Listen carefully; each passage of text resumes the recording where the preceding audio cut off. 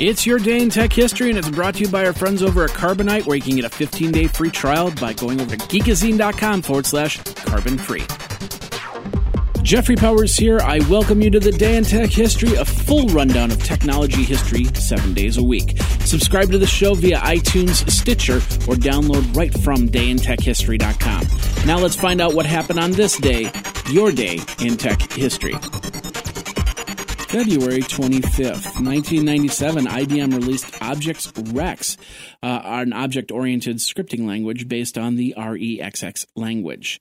On October 12th of 2004, IBM would release the language as an open-source software. Also in 1997, two law firms representing shareholders filed suit against AOL in Virginia District Court, accusing the company's executives, specifically Steve Case, of insider trading. 1998, computers at the MIT Plasma Science and Fusion Center and United States Department of Defense were hacked by Ehud Tenenbaum with the web handle Analyzer.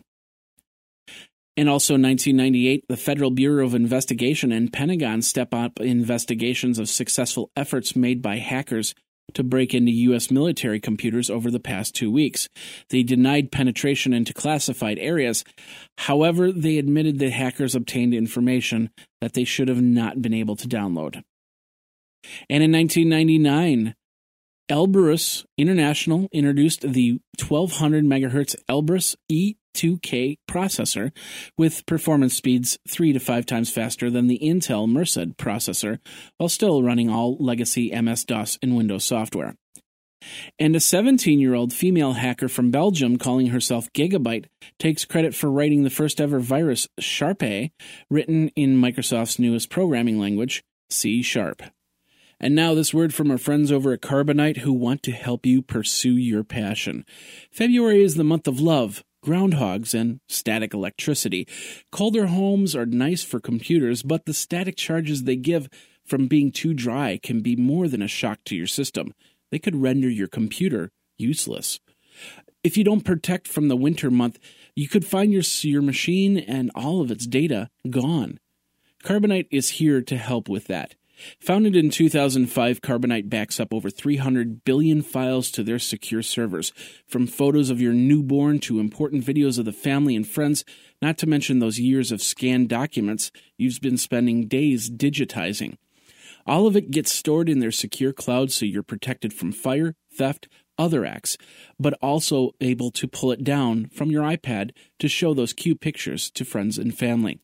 Your data is secure, encrypted, and free from static electricity, and if you are a small business in the healthcare market, Carbonite can help since they are HIPAA compliant. It's your life backed up for $59.95 a year, a small investment in important files. For more information, check out geekazine.com/carbon-free. That's geekazine.com/carbon-free. Back up now, back up often, and back up off-site with Carbonite. Now let's get back into your day in tech history. In 2000, the website of Levi's Music was hacked by GeForce Pakistan. Nike Taiwan was hacked by Vugo and Dr. Delete, and the website of Yamaha Motors Europe was hacked by Team Infinity. 2004, Microsoft's Tokyo offices were raided by Japanese fair trade officials acting under the suspicion that anti-monopoly laws had been violated. As a result, Microsoft would remove a contract clause which prevented computer firms from suing Microsoft for patent violations. 2008, Novell purchased PlateSpin for $205 million. It was a company dealing with disaster recovery products. And Apple announced the MacBook Pro would now also include the multi-touch trackpad, 15-inch display, 2.4 gigahertz processor, 3 megabytes of L2 cache for $1,999 to $2,799. And in 2014, Gmail added the unsubscribe link option for mailing lists. And Facebook announced that they would be discontinuing their email service by the next month. Facebook.com email had been available since 2010 and was forced on users in 2012. And that's your day in tech history. My name is Jeffrey Powers, www.dayintechhistory.com. All the show notes are over at wikizine.com, Geekazine's wiki. And of course, you can like the Facebook page and follow Twitter at Day in Tech Hist. Until tomorrow, take care. Day in Tech History is copyright 2015, JMP Enterprise and Geekazine.com.